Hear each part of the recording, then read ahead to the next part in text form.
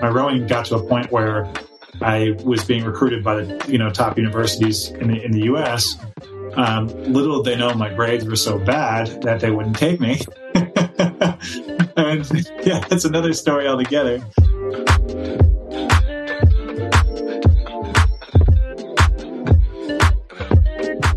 Welcome back to Gamble's Green Room. I'm your host, Mike Gamble, bringing you the people you need to know with the stories you want to hear. Today, I'm joined by another little bro of mine from Philadelphia, He is a former National Collegiate Swimming champion. He is a former international world champion rower. He placed 16th at the 2005 World Championships representing Palestine, and he is the first rower in history to place that high rowing for Palestine and representing Palestine.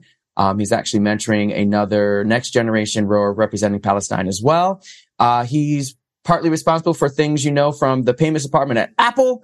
He's been part of the things you've been experiencing in user interface with Mercedes-Benz. He's my little bro. We're going to talk about all this and more. Please welcome Mark Gerban in the house. Hey, thank you for having me, Mike. I really appreciate it. Thanks for being here. You know, it's a little different for people because they're used to like dancers and entertainers, but as your history, your stories intertwine sports, which are entertainment, as well as the user interface stuff that you've been doing with the entertainment companies and luxury brand companies that we now know. You are definitely, and then just in general, your stories need to be told. So as I've said in my, my show description, it's the people you need to know with the stories you want to hear, representing game changers and everything that they do. So not just dancers, even though I have a lot of access to them. My people in my life are people you need to know. So, damn, nice. I like how that sounds. It sounds like that might be actually somewhat more important if I'm nearby your neck of the woods. Yeah. You are important. That's why you're also in my life. That's the thing. Like, I keep good people around. So, as everybody knows, I like to start at the beginning, and then we take it to wherever it goes.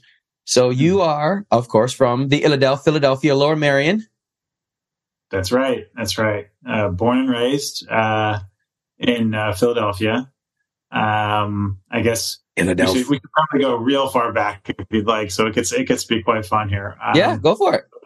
Yeah. So my parents actually are a little bit different than I think most of the other average parents. My mother's actually Jewish.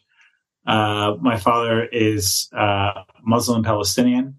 And my parents actually met while my mother was actually at a kibbutz in Israel, next to my father's village, and she was actually on the beach, and he basically walked up to her while she was lying on the beach sometime, just kind of like casually discussing, and they were actually speaking originally in Hebrew.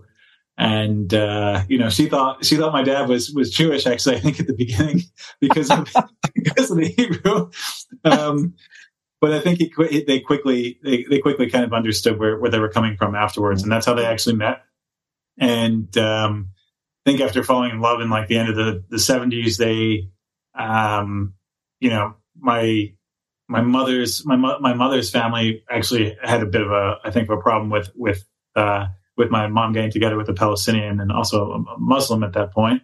And my father's family, which is in a village called Jisr Zarqa, which is like now I think one of the last Israeli Arab villages on the coast of Israel. So they actually, like, if you take a look at the coast, most of the Israeli Arab villages that are like seaside are basically being wiped out.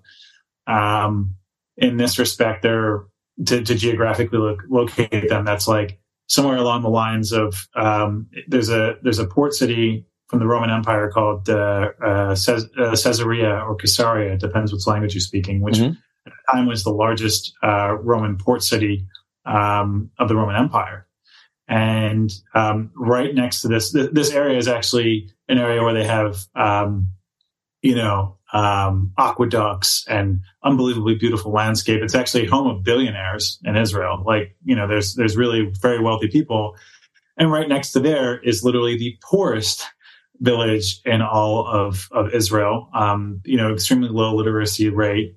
a lot of crime and a lot of things there, and that's my father's village. So I literally come from this area called Jisada. So yeah, I mean, from that point, my parents, my mother was accepted from my dad's side immediately. They didn't even think twice about, oh, she's Jewish or not. No one really cares about that there. They're more about like, okay, my mom is a good person. That's how they measured, if this thing would kind of work. And, eventually back in the 70s, and I still think it's even a law today, my parents were not legally allowed to get married in Israel. Because they were from two separate kind of, like Jews were not allowed to marry. My understanding is, and I could be wrong on some of this, but at least like Jews cannot marry, for example, like Christians or whatever else locally. You have to go elsewhere. My father, obviously being Muslim, I think, and also Palestinian, was a pretty big thing. So they actually went over to Cyprus, and they flew out to Cyprus, and they ended up getting married there because they were actually allowed to. And then, came back over to Israel. My mother then flew back to the U.S. and she was pregnant with me. And at that point, my father got into the U.S. Literally one day before I was born. So really crazy, like talking about timing, unless my mom really timed that. But So quick question. You said your mom flew back to the U.S. Was she on holiday visiting when she met your dad on the beach? Yeah. So what happens is when people go to like a kibbutz, especially within Israel, they go there to study like Jewish culture and like really understand like more about, it's almost like I don't want to compare it to like a compound kind of thing, but you go there for like, understanding the culture, lifestyle, helping build things out. Like the last time I was actually at the village, the kibbutz had also like fish farms and stuff nearby. So they really tried to like cultivate things and make it look quite nice, right? But my mother, she was born and raised actually in Philadelphia, but has, her descendants are really from, I think it goes as far back as what we were able to trace on her side. Some of the family is from Love, which is in Ukraine, modern day Ukraine. Oh, interesting. Yeah. So that was interesting history to kind of learn about why our family, they left in the 1890s there's a big mass exodus of Jews from Europe around that time, and my mother's family actually came during that time frame. And the family then was like ultra orthodox, really ultra religious, if you will, like my mother's grandparents. And then the next generation was like, her parents, and everyone else started getting a little easier. My mother, obviously I grew up on like Jewish tradition. I was bar mitzvahed and everything, but it wasn't like, separating my meat and cheese with everything and eating on certain things were kind of, not really an issue with my mother. The kosher lifestyle. Yeah, of course. Yeah. So, but after my father came, he had to adapt to American lifestyle. So first he was highly questioned on like, why are you marrying my daughter, kind of thing. Like it was almost like, these kind of questions today are almost like a form of racism, if you will, or discrimination. And, my father just kind of like, kept his head high and stayed focused on just trying to prove who he was, he was a good guy. Right.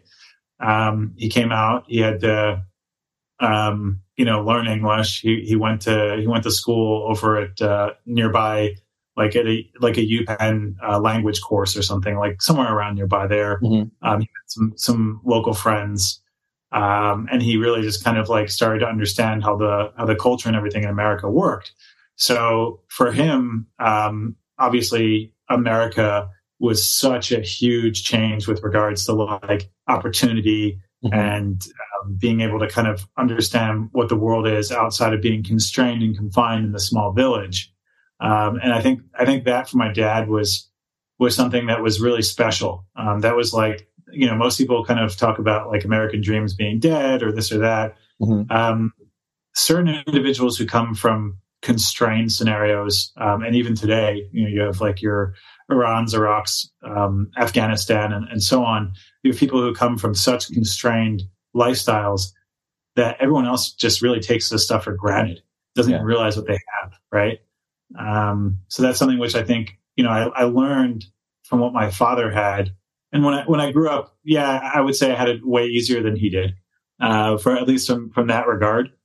But he was constantly always, having to prove himself, I think, to an extent. But he always did it in such a way that, people thought, oh, this guy is Israeli, so he's got to be Jewish. He's not Israeli Arab. He speaks perfect Hebrew. He's, he gets along. He has such a nice political viewpoint, and his political viewpoint is simply peace. So how hard is that? Right. That's because everybody else knows the Israeli-Palestinian conflict, which I'm going to be one of the people to say, but it's not really a conflict. It's just fucking all out, just war on people. But as it's called in media terms, the Israeli-Palestinian conflict is so separatist. It's so almost Zionist of the way that Palestinians are regarded and talked about, and the way that the Israelis are talked about, and especially with the finances and the recognition and the international support for both sides.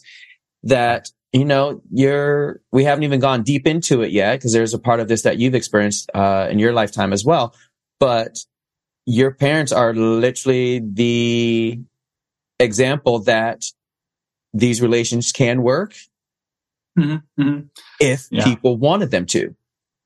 And it's not about just the people wanting it to, it's people wanting it to work. As you said, he had to prove himself to your mom's family, and his family was like, oh, of course we'll accept. Oh, like, that's fine. We love you. Blah, blah, blah. He had to prove himself to her family, but after a while, it worked out. But it's still that same core factor of the U.S. is founded on this. It's just this vicious cycle around the world, and we see this happening internationally. Poland, Hungary, Germany happened. Sweden, it's happening into as well. Denmark, like, it's everywhere, and it's horrible that, quote unquote, history repeats itself, but it's not. People just perpetuate the stupidity and the ideologies of everything. So it's, at one point, it's going to sound so just, what's the word, cheesy, but of course, I love mom and dad. They're awesome. But it's just, for me, it's just such a simple story of love conquers all. Like, literally, it's, if everybody freaking loved, the world would be an easier place. It's really that simple, people. It really is that simple. Yeah. I mean, it's as simple as that. Or I think, most of the time I've heard years ago, like, stories of like an Israeli and like a Palestinian tennis player playing together, and people thought that was amazing. And I kind of sit there and I kind of go like, well, what are we then? Like, right. Like, thank you, I appreciate it, but I guess it'd be completely ignored. No one tells that story, and it's all about the narrative, right? Took the words right out of my mouth, because those two people playing together doesn't perpetuate the story that people want to be told. Right. That narrative of these two things are destructive, and they're oil and water. They can't live together. It's like, it can happen. You're just literally feeding the fire. Yeah. Yeah. I mean, the way that, it was difficult years ago. It's one of the reasons I ended up leaving the U.S. after a certain point. We'll probably get to that later, but, one of the things that I think people from the U.S. now can relate a little bit more is that they finally have started seeing, narratives in extreme scenarios. Yeah. So, if we take a look at the Trump era, that's something which really changed people's perspectives on politics, right? And that's something where people said, well, no, we could never go that extreme. And you see stuff that's like clearly not true being stated and all of a sudden you have to question your general narratives, right? Right. The Israeli-Palestinian conflict is, if we want to call it that, it's the same thing, except it's more or less, it's a modern day apartheid, is what it is, right? We've experienced the same things in the U.S. Back up until the 60s. Martin Luther King, Malcolm X, all these great guys like laid the groundwork to make the change in the country happen. But now we're seeing again like another repeat of history in another location with another different type of scenario where you have Israeli Arabs who are by definition also Palestinian, being discriminated against or not offered opportunities or just kind of, placed in situations that are just not equal. And when you see that kind of thing happen, especially with like how soldiers may, shoot someone or do this or that, that goes into a point where that's gone from discriminatory to oppressive. And when you have an oppressive scenario, right? That's literally what was happening in the 60s in the States. You have people who are getting, like up until the 60s. So you had fire hoses, you had lynchings, you had shootings, you had a lot of different things that were... Oh, they still happen now. They're just different. Yeah. Well, this is the case, right? And so the way it's framed is, it's being framed versus like this villain narrative. Like you have a superhero and villain. This is how society loves to work, apparently. But you see like this villain narrative, and someone always has to be the bad guy. There's never this story of where are the humans involved, right? And those are the pieces where I look at this and I go, if anyone wants to have a chance in solving not just this problem but anything else in general, you have to kind of look at it and go, okay, how would this be solved from a humanitarian perspective?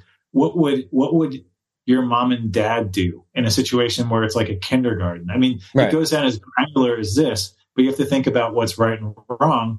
And of course, someone can justify and say, well, this side is always doing this and this side is always doing this. I'm like, it doesn't matter.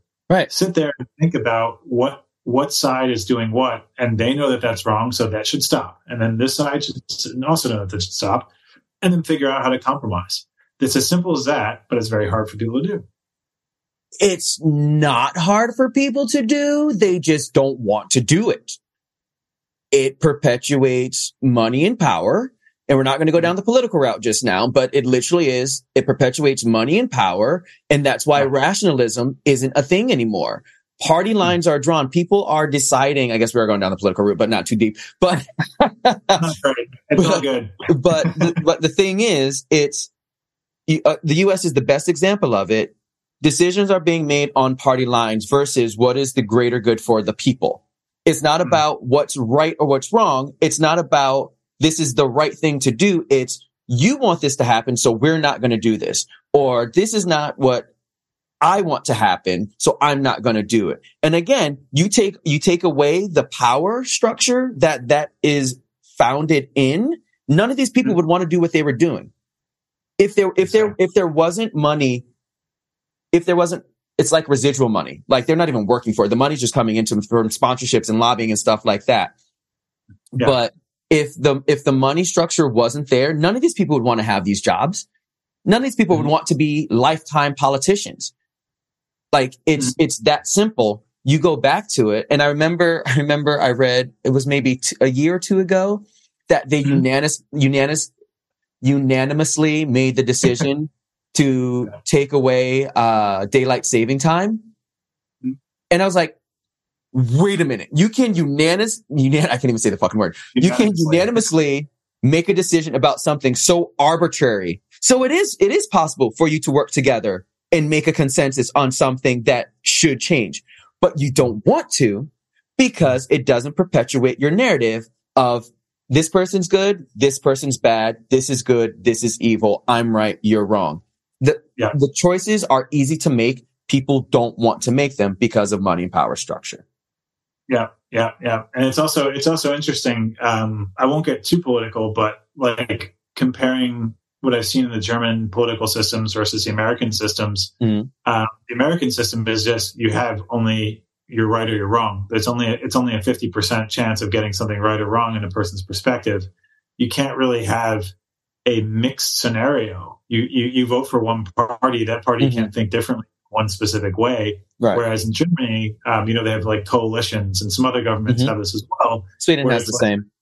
Yeah, and surprisingly, they get some really interesting policies done because they have to find a way of working together, and they come up with some policies that the people actually voted for.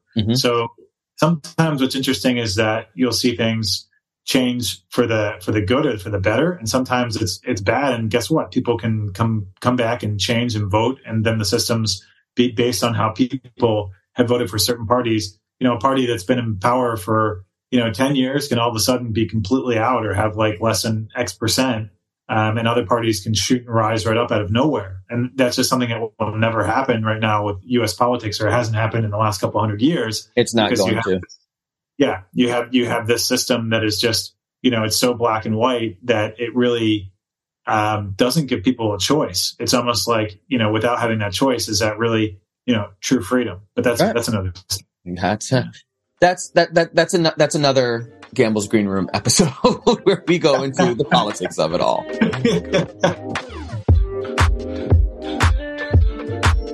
All right, so mom moves back to the U.S. Dad lands the day before you're born, which is the end of 1979. So what was it like for you growing up in Philly? Because you have some interesting classmates as well. Yeah. I'll get to that, I guess, like during the line. Yeah. So, growing up, like we were pretty much living in like just the within the constraints of Philadelphia until we moved down around to like the main line area, where I ended up going to middle school, like I went to Penwyn Elementary, then Bella Cynwyd Middle School, then Lower Merion High School. And during that time, my parents, we came, I think, from a pretty good background, and then we ran into some, let's say, issues where we had to move a lot. So we actually moved, I think, somewhere around like 6 times when I was still up until through high school. So it was kind of hard to, I would make my friends. My parents always worked extremely hard to stay within a very specific neighborhood. So I always stayed within Lower Merion, so that my parents actually kept me in the same school system. That was actually like their main motivation. That piece, I think, was unbelievably critical when I compare, now what I'm doing with my own kids, where I made sure that I'm always keeping them in Germany in the system around here in the same local district and not moving them around everywhere my work is, because otherwise they would go through hell, and that's horrible, So my parents did that. May I ask what the situation was that caused you to move around? Yeah, sure. So my parents, we had some family difficulties, and in terms of like my mother took over a business and then had to give a lot of that business over to her stepmother, and that ultimately kind of destroyed the business, and then also caused a lot of like a chain effect, if you will. Yeah. So it was really, really tricky for my parents. My father actually, because of, I think, some of like when they tried to establish like a new office, actually spent some time, like a few days in jail, which was actually kind of like crazy. Yeah. Really, really nuts. That was something which, kind of came out of nowhere. My parents actually kept it from me from actually knowing for quite some time. And then I was over at a friend's place once, my friend Kevin, I remember this. And his mother actually came up to me and was like, I saw your dad's name was in the newspaper. Is he like, okay? And I'm like, what are you talking about? I have no idea. And that's why I learned like he had like a few days where, he had to go through all of this, all because of money, and that kind of thing. And that was money and family. Those kind of things can and will be tough at times. But that's what my family had to go through. My parents honestly sheltered me a lot from it, which was pretty amazing. And also my sisters. So I've got 2 younger twin sisters. They were born in 1985. And I think like the first few years, we I would say, really not just, it's not sibling rivalry. We hated each other. We were really, really up in each other's throats. We could not stand each other. It was actually when I take a look at my kids today, I got almost tears in my eyes because they get along so well in comparison. But me and my sisters, we hated each other, and it was two against one.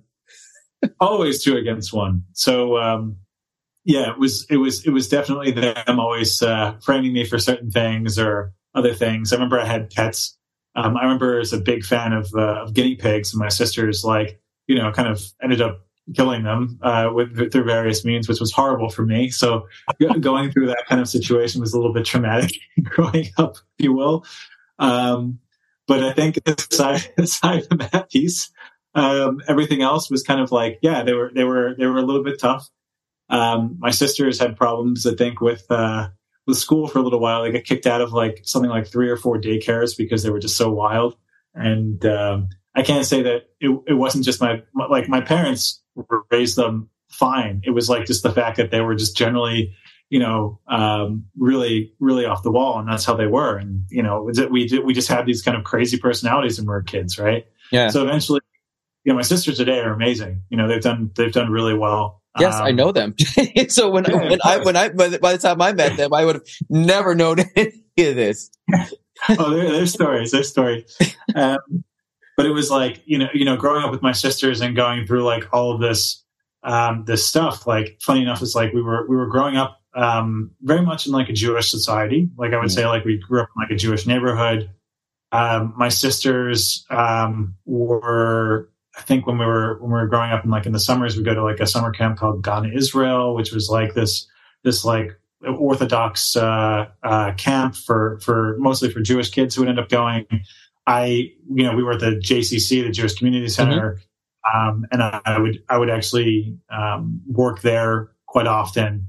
And yeah, I also did the Maccabi games, which was quite interesting. So which was the junior Maccabi games, which is basically as a kid, it's the Olympics for Jews in the U.S. And they have different cities where you go to compete against each other.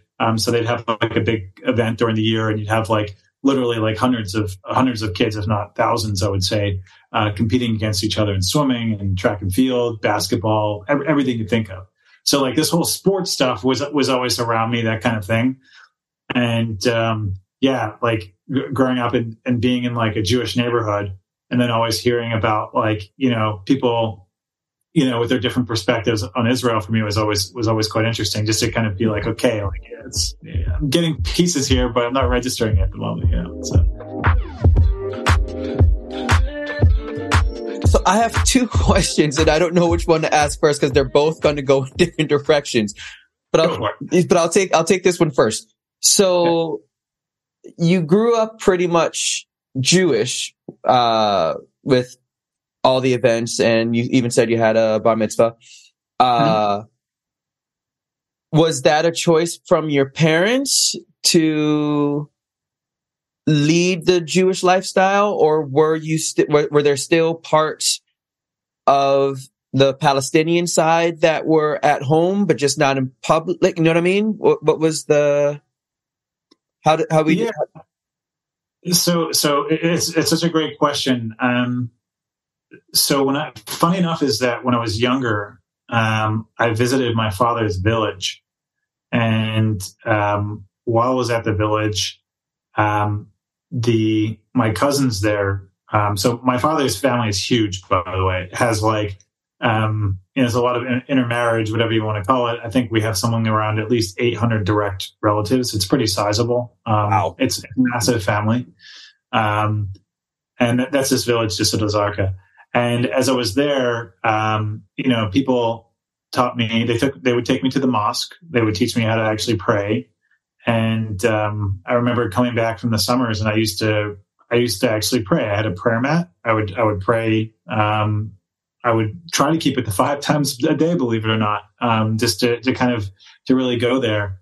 And, while I did that, I recognized also that I was Jewish, because I was growing up within this mixed kind of scenario. Mm-hmm. And the way I would keep up with that is that on Sundays, I would go to Sunday school. So I would go to Hebrew school on Sunday.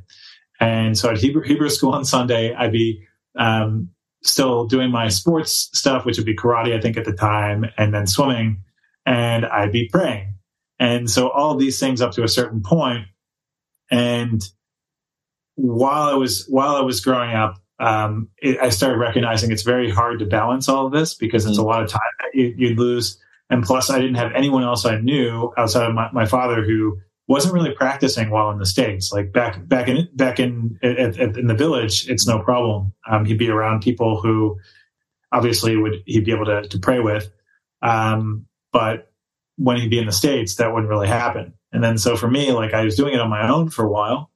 And my mom, I remember she's like, "Oh, there's Mark. He's with his prayer mat. It's kind of fun." Like she kind of humor it in a way, thinking it was kind of cute. And my father, was kind of, he smiled and didn't really say too much, but he'd let me do my own thing. And at a certain point, because I was surrounded by literally Jewish community, the JCC, which is a Jewish community center. My peers in school, all Jewish, everyone's getting bar mitzvahed, going to Sunday school, there was nowhere that I was not surrounded by Judaism. Mm-hmm. So from that point, at some point, this praying phase that I had to actually keep both. When people would ask me, "What are you?" I'd say, I'm Jewish and a Muslim. They would be like, "What? How is that? How is that possible?" Sorry. This does not equate. Does not equate. Yeah, it's like this. I'm like, well, and for me, it was like it was kind of obvious that yes, of course, everything is possible. You just your mindset just depends on how you do it. So, eventually, with all of that, like my understanding of Islam and my praying actually eventually over time started to dissipate because I just my mind moved into other interests. But I remembered. Then still people would start saying, well, you seem like you're a lot more Jewish than you are Muslim. And I'm like, yeah, I at first I kind of was, pretty much not really, understanding where they're coming from. And over time, when tons of people say that to you all the time, it just kind of wears you down. And as a person, you kind of be like, yeah, I guess I'm not really practicing. I'm not really doing, I guess I've kind of chosen my path in a way. So at a certain point, I became a lot more identified with that side of my life versus I had my family, my village, and where my dad's from, everyone who's there, who's praying and everything else.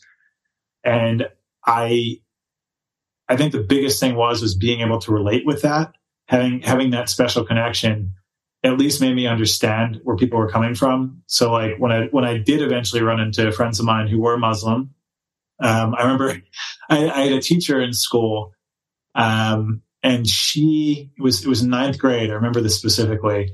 And there was another student in the class who, my friend Omar, who I'm still in touch with this day, thanks to social media, right?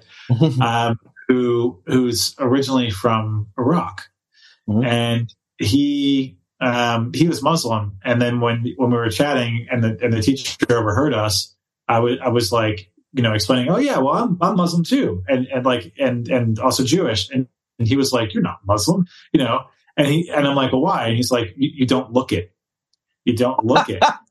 So wait, was this Omar or the teacher? That was Omar, but the teacher gets interesting.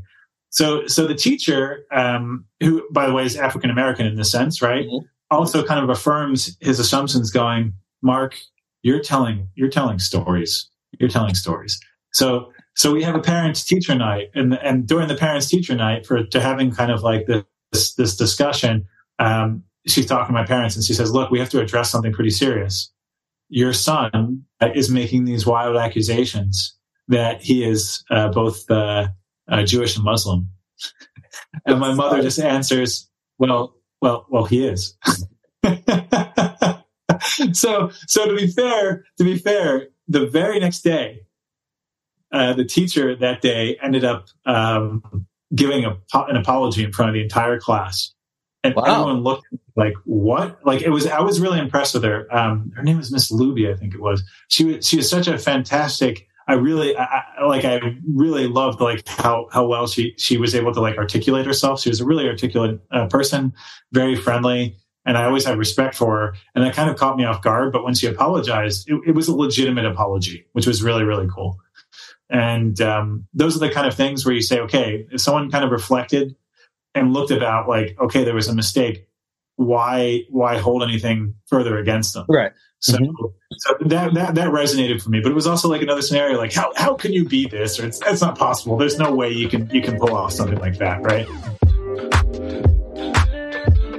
So, went through a few different instances of that through high school, and just had a lot more of this, like, the separation of my Muslim side. Till a certain point, I was just much more like, I considered myself then at a soul point, like this evolution, if you will, of becoming like more Jewish, if you would say. Right? Well, it also was a safety. It was a identity safety for you in terms of social structure.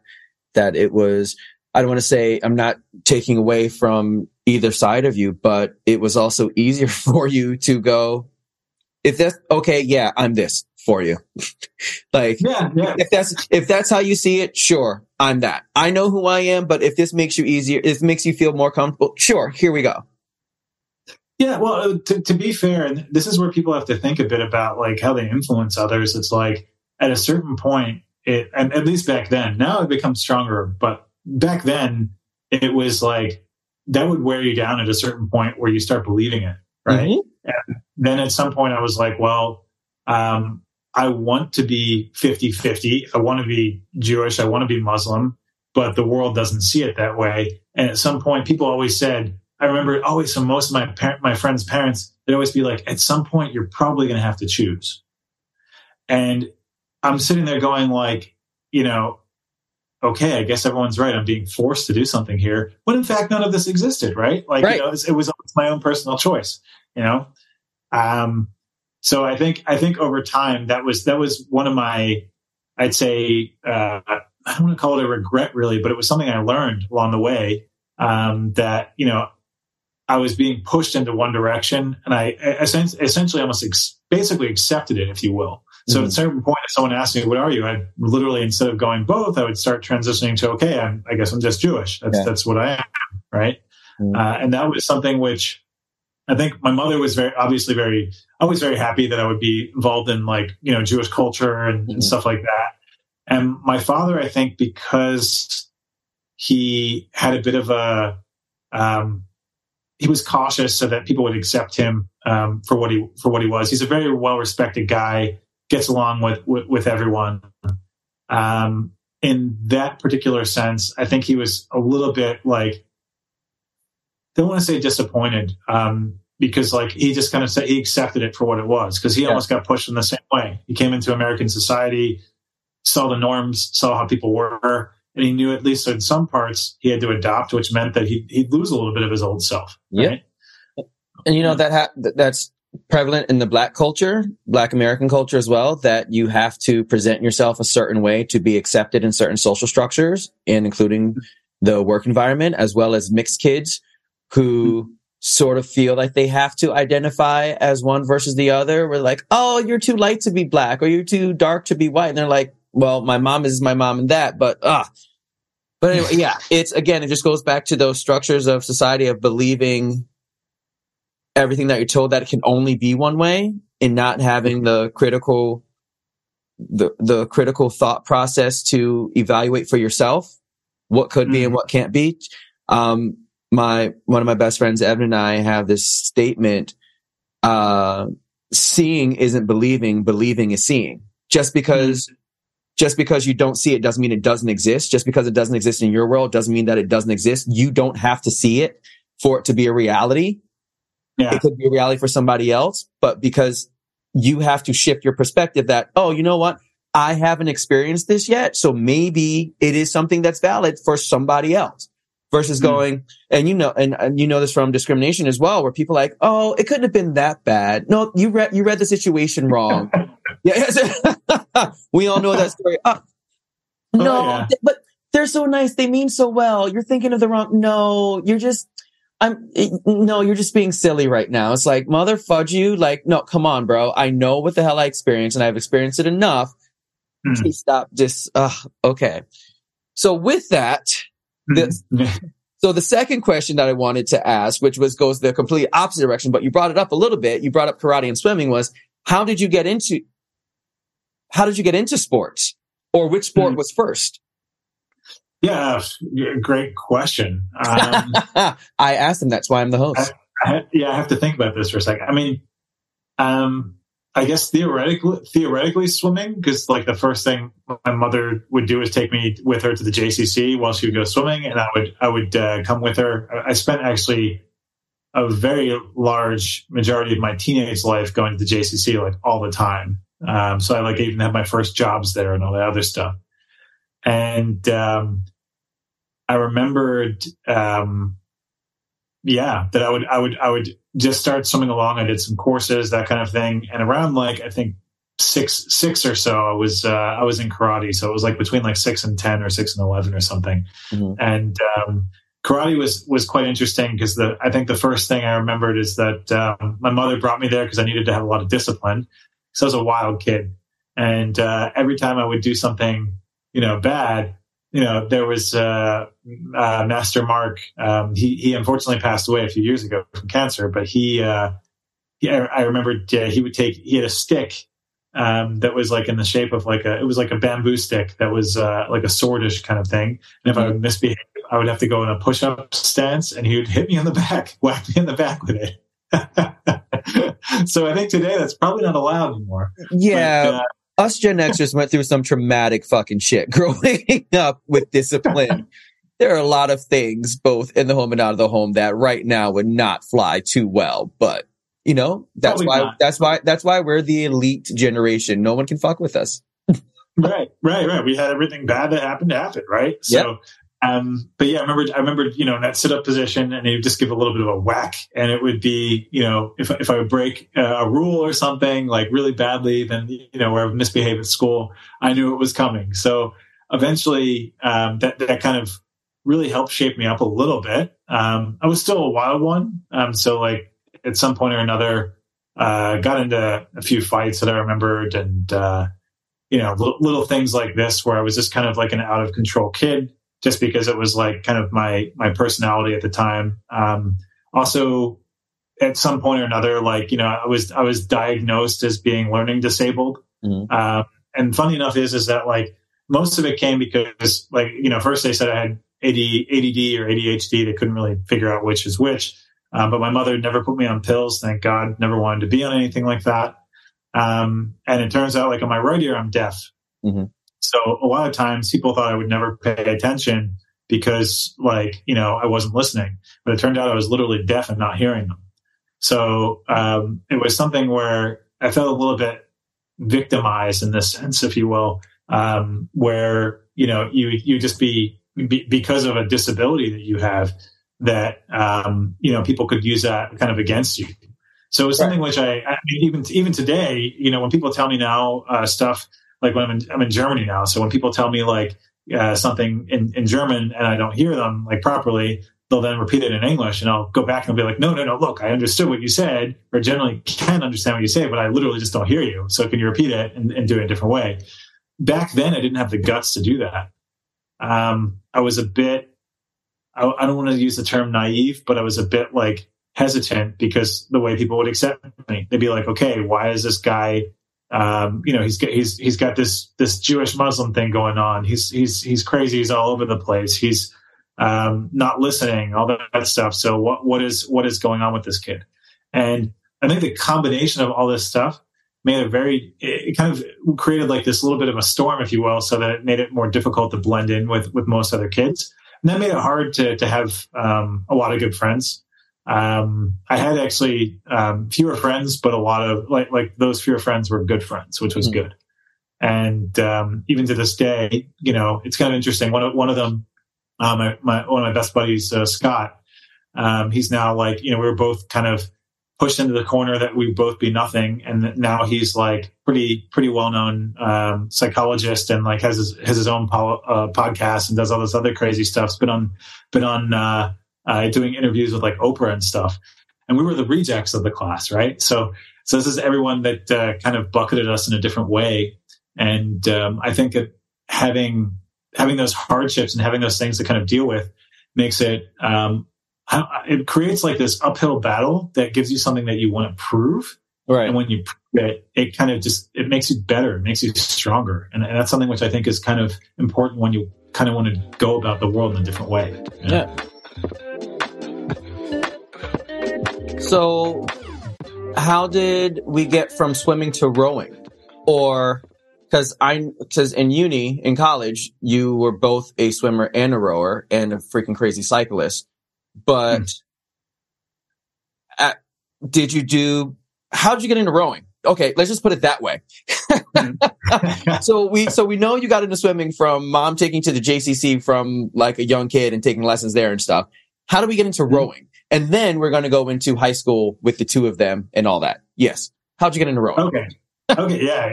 Well, I can start actually this part with the swimming part anyway, but, at a certain point, my swimming was not getting any better. I started to recognize that I was burning out a little bit.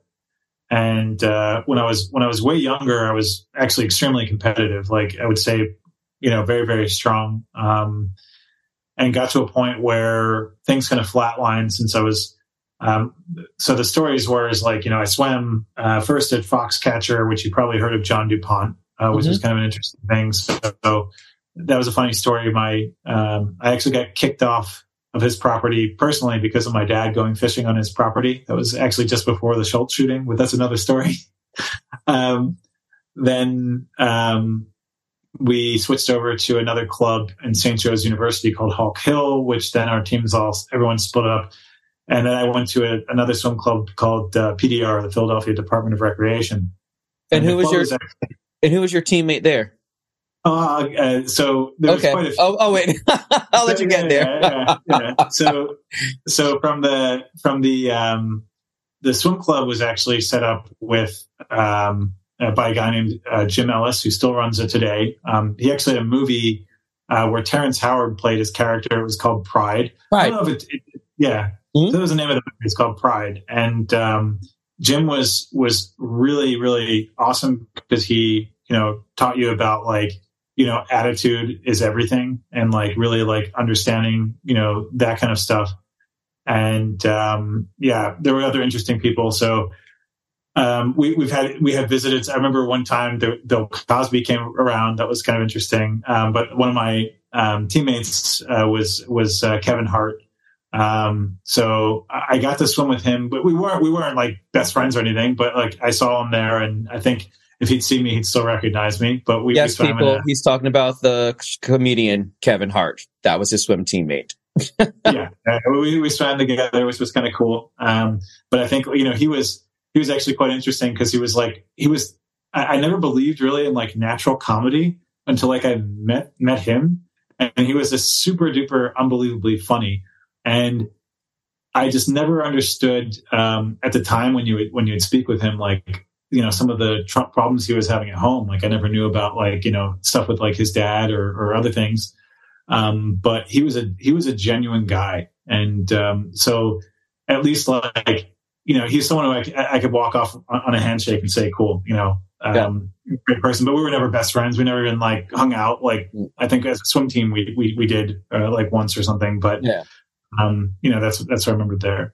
So anyway, from the swimming piece, after PDR, I was doing PDR, and two other swim clubs, Lower Merion Aquatic Club with my coach there, Paul Spiker, and then a local YMCA. So I was swimming three different swim teams back to back to back. I was triple training and sometimes 4 times a day. It was insanity. It was crazy. For what reason?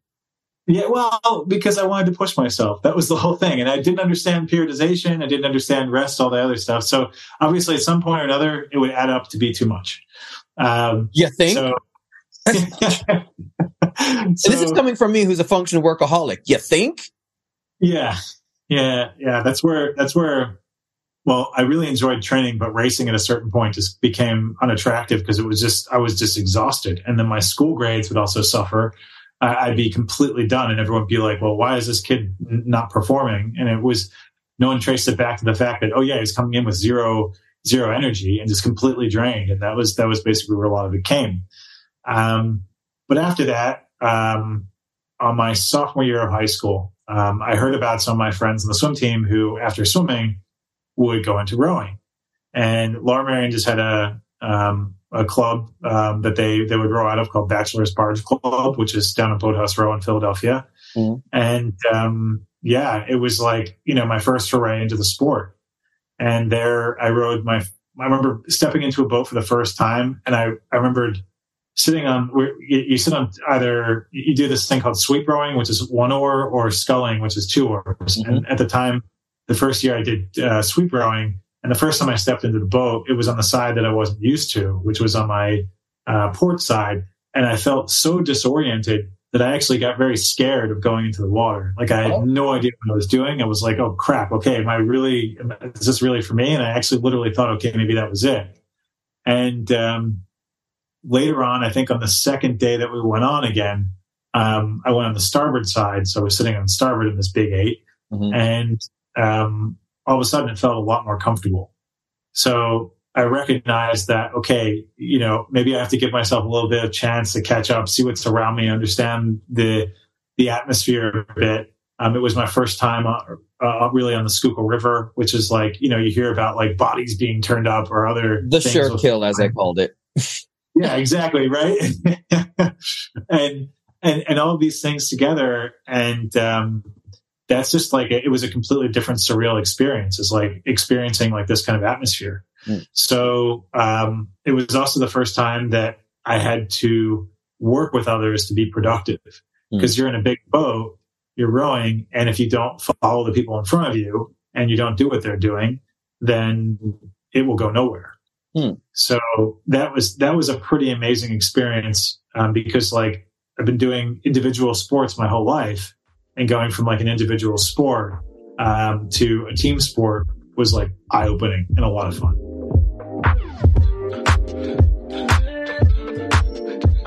Quick, 2 more questions.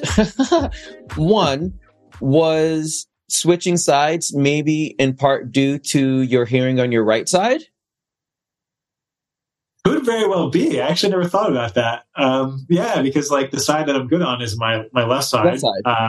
And hearing the doctors have mentioned, because now there's apparently a surgery you can get for it, which the doctor actually told me that I would actually have a lot more disadvantages than advantages from it, unless I'm completely deaf in my other ear, because it affects your balance significantly. Mm-hmm. So that actually can be very true. Yeah, never thought of that. And then, see, I think about these things. And then the other question was, it's interesting that you said that going from individual sports to a team sport was eye-opening for you, because also you ended up competing on the international front as a single sculler. Mm-hmm. Yeah. So how do we get back? So how do we get from where you were doing an 8-man boat, right? Yeah. So I was in the 8, and then the following year, I would do a double, which was then using both oars, and which is basically called sculling. And I did that with my partner then, Eric, and we actually did really well. So like we ended up being one of the top boats around. We ended up getting, I think our highest thing. There was a race called the Stotesbury Cup, which is a pretty big race for high schoolers in the U.S. back then. We took bronze as lightweights in the double there, which was fun. Yeah, it was really, really quite interesting. And this is your senior year? Because you started in sophomore year. That was started on sophomore. Junior year took bronze in one of the top races, and then senior year, it was a lot of fun. I mean, I'll admit that I was also I was very tough. Some of my teammates hated me because like I was very focused on pushing too hard and also annoying people. So I was very, very good doing that kind of thing. Yeah. So I definitely didn't have too many friends, I think, back then. And that's okay. I was growing up and just a kid trying to figure stuff out, right? And had a lot of stuff going on. Also, in high school was also interesting because everyone would always compare everything to, like, from a sports perspective. Kobe Bryant went to my high school.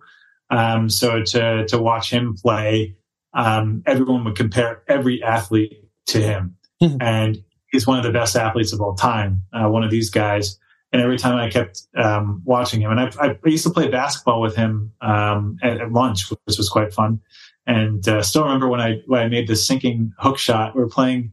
It was a senior year, and he was getting drafted. And I remember like I took this big nice hook shot and actually made it in his face, and he got really pissed off. It was this game called Rough House. So I remember he literally cleared everything out, and there was probably like, I think there was about 12 or 14 of us, and everyone cleared out of the way, and it was Kobe, and I shoot the ball up because I got the foul line, like the foul shot or whatever. Mm-hmm. He jumps up like over the rim to grab the ball, and he goes, "You and me right now." So everyone clears the lane, and after I made the hook shot on him, and I go up to him, and then I'm playing super hard defense, and I was really focusing, and I stole the ball from him. He did not expect that. And I went back to the 3-point line, and I made another hook shot right in his face. So I actually embarrassed him, and he literally walked out, and everyone was just going, I'm sorry for laughing, but that is beautiful. Like, yeah. So, yeah. Did you just tell me? Definitely did that to Kobe. Wait. Are you telling me that in high school, in your senior year of high school, when he's his senior year, junior, my sophomore year, it was my sophomore year because he was 2 years this ahead. Is even better. That while you're a lonely sophomore who's a swimmer and just starting rowing, who does these sports? You're playing basketball at lunch with Kobe. You sink a hook shot on him. He calls you out because, of course, he's obviously irritated by this. Yeah. You're one up on him. You're playing D. You steal the ball from him, reach the 3-point line, and hit another hook shot from the 3-point line in his. It was the ugliest basketball you'll ever see, but it worked. But it doesn't matter. That's what happened. Oh, is a beautiful. That's a great story. Like that's unfortunately he passed away, of course, but that's a story that you can live on in your legacy. Have you told Sammy and Lainey this? No, well, they don't even know what basketball really is, but like, every time I think a bit about, it was as much as it was to watch, like, his level and like always trying to have something to compare to. I had great respect for the guy, and I was really sad. Like every time I kind of think about the last few years, and now that my kids are starting to understand, basketball and some other things. I wasn't, friends with them really. Like I'd see him, he'd know I was a fellow athlete, kind of like, hey, how's it going, kind of thing. That was about it. But I had friends of mine who played with him, and that was like, it was really hard for those guys. And it was just kind of like someone who was always there that you would benchmark yourself is always like gone. And that was kind of, it's still surreal sometimes to think about it that way. But yeah. But much respect to him, much respect to his family. It was really amazing to see some of his discipline, and even some of that resonated for me because that's what I took back then to my rowing, to my swimming.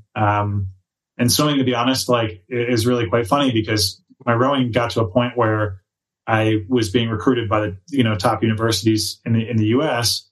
Little did they know my grades were so bad that they wouldn't take me. And yeah, that's another story altogether.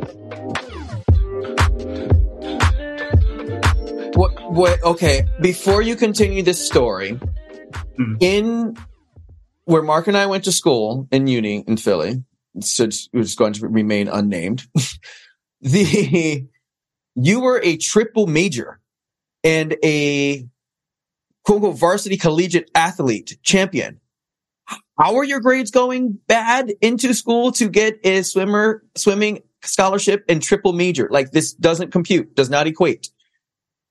Yeah, it was like, it was kind of interesting. Yeah. And you're And you're being recruited by the top universities to be a rower, but your grades aren't good enough. Come on, talk to me. Explain to me this. Explain to my people in the green room how this works. Oh, gee. Well, where to start? So yeah, like at some point or another, I became one of the best lightweight rowers in the U.S.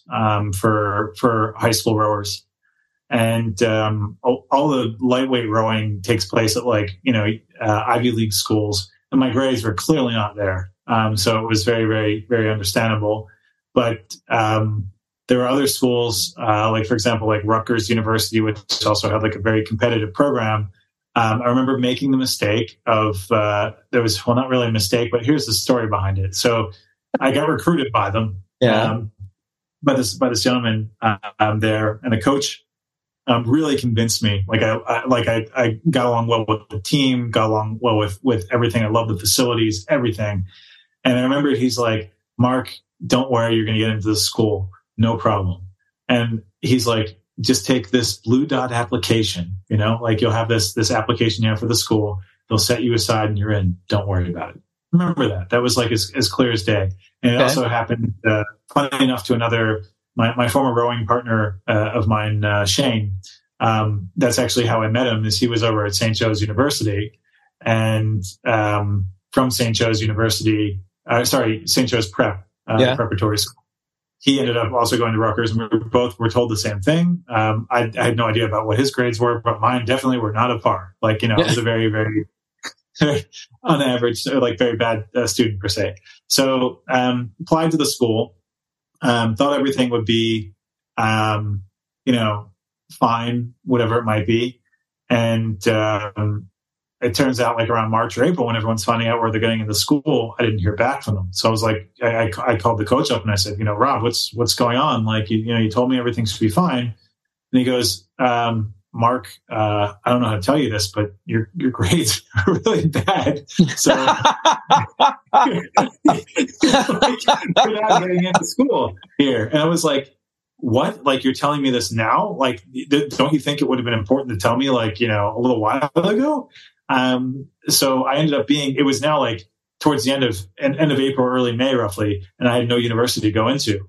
So all of a sudden I'm in panic mode, because my mother is also going like, oh my gosh, like we thought your foot was in the door on this. They promised you this. And then all of a sudden, and this was Rutgers University, that you were going to get in, all gone.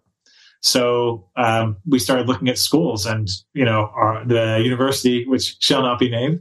Are you telling me that we met by a mistake, and that's why in the residential living office you came in, and because you didn't have a housing assignment, that I fixed that for you? You did. What? Are you freaking kidding me? Yeah, I have known you for 25 years now. Yeah. And by freaking chance. So I was working in the residential living office as part of one of my student work study programs or something. I don't know. And Mark comes in the summer, like we're off on the summer. We start in like late September, and he just bikes in on like in his like training gear and stuff. And he's like, hey, I need a room. I'm like, we sort of start school in a month. How are you just, but from there we met, and I was orientation and stuff. But are you kidding me? We actually almost never met. Yeah. But I'm actually glad that your grades sucked too much to get into Rutgers and you had to go to the other school. But how then did you become a triple major? Yeah. And a conference champion athlete at the same time if you sucked at school? Yeah. Well, I mean, it was kind of one of those things where, you're given the underdog card. And from my viewpoint, like I came into school and I was really, really, I was mad, like about like what happened with me over at Rutgers. I was mad about like, kind of being misled. I kind of looked at where everyone else was going. And I think part of the problem I had is I was focusing too much on everyone else rather than myself, and I got lost. Right. So eventually, I came into Drexel, and the reason I got in was actually not because of rowing, but because of swimming. Right. So without swimming, I wouldn't have had a chance. So I was recruited back then by a coach, Bruce Bronson is his name. Yep. And basically, he took me onto the team. I basically got a full ride for the school. Still had to pay the dorms, but still it was definitely way more than I could have ever hoped for. So it was really good in that sense. But how did you get recruited? But how did Bruce find you from swimming if you were focusing on being recruited by rowing? So that's a great point. Like my high school coach, Paul Spiker, gave a few calls, and actually talked me up like really well and said, "Hey, look, I have this guy. He's got a lot of potential." And the sport, which I actually thought I was retiring from in high school, because I remembered my state championships, or rather my district championships. I didn't even qualify for states because our district was so strong. We actually had there's a guy by the name of Brendan Hansen I used to have to race against, and Brendan was a world record holder and Olympic champion. He actually swam with Michael Phelps. And I had to race against, guys of Olympic caliber to extremely, very high national caliber. And I was just under, national level. And that made it extremely difficult in our district. If I went to any other district out there, probably would have been easy to qualify for the state championships. Didn't even get there. So after my district championships, before I would start into rowing, I remember tearing up. It was the last time I cried for a very long time. And I was like, okay, my swimming career is over. I gave it my all. And remember telling Paul, I feel like I kind of let you down. And he said, don't, there's always going to be a future for you. And then, he actually helped me get my foot into the next place. It was actually because of my swim coach on that, right? This is the most insane story that I'm hearing, because you held how many records at Drexel? I had a few, but they were like top 5. I would say from the actual number one standing. Was not number one, but so was up there as one of the best swimmers. Yeah, for a while. Yeah. And you went on to be a conference champion swimmer. America East. Yeah. Won that a few times. That's true. Yeah. Do you hear this? Like, literally, are you hearing, it's, this is mind-boggling to me. So I have a question for you as a swimmer and being deaf in your right ear, because one of your events was the 400 IM. Right. Yeah. How did that work? For those that don't know swimming, a 400 IM is you do all 4.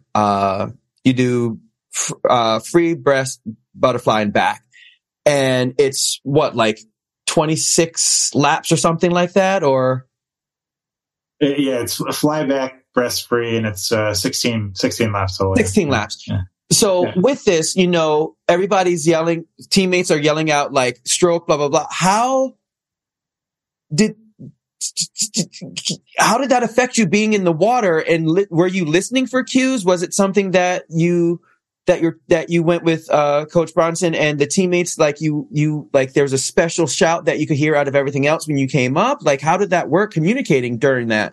Or was it just pure you just going dolphin aqua boy on everybody? Well, I mean, it was like a funny enough is that swimming, what was really interesting is I could hear nothing. When my ear's in the water, it was very seldom that I could hear anything. Outside of, swimming is not the most exciting sport unless there's a huge crowd of people or something and people are yelling and you could hear something maybe. But most of the time it was when you're training, it was just you and your mind and focusing on just, powering through and trucking through and getting, things kind of, from a technical perspective, through for the practice or for the race. And I remembered that the bigger thing would be I remember I had problems with breathing control for a little while. I think I used to get super nervous and I had a hyperventilating scenario once or twice, which was kind of scary. I also had that when I was super younger, just because I wasn't used to it from super cold water or whatever it might be. And that was something which the silence had me focus on, so that I would focus on the right things. So at least the good thing with swimming is that it was a place I could get away from if I needed to have absolute quiet. And I never recognized this until much later, that having kind of, I had a situation where I was in an airplane, my ear filled up when I was deaf for 3 days. And I recognized actually that it felt like I was swimming again. I was sitting and I was walking around, I'd be outside and I thought, actually, being deaf isn't so bad. Being completely deaf, I actually enjoyed it to some extent, because it was I really had a taste of what it will be like, because eventually maybe that'll happen, or I'll have whatever other surgeries to have whatever fixed. But having kind of that feeling there was something which kind of helped put my mind in a proper mindset to kind of think about things in a different way. And I think that kind of stuff made me think about, certain events, certain things, whatever it might be, so that I could, now that kind of mindset helps me, invent new stuff at the company I'm working for. So I'm working for one of the largest car companies in the world. Mm-hmm. And, I've got close to 40 patent filings. I'm an inventor. I'm a kid who is out of nowhere, who pretty much was learning disabled, put into the bottom of the bucket, and out of nowhere, I've learned to bring out this mindset of creativity. And I think a lot of that comes from the fact that I've kind of found my place in a way, which requires a bit of silence or a bit of focus, and it just comes to it, Interesting. That's nice. It's turning a, what's the word I'm looking for? Not a handicap, but turning what could be seen as a hindrance into not a projector, but something that projects you forward. Something that can add fuel to you that actually helps you progress forward instead of hindering you back. Yeah. I mean, it's sort of like that. I think it's maybe, I finally learned to adapt and accept what I was, what I had.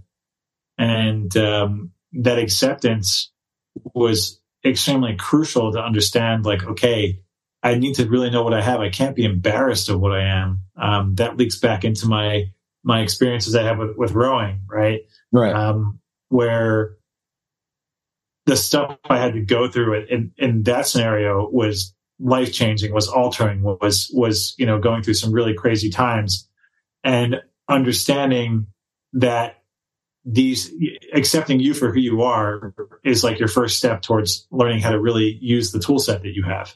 So spot on, Bob.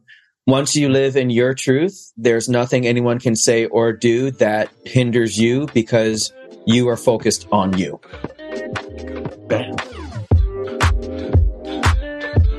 Well said. Yeah. That's one of the, going back to what we were talking about with people not making the decision.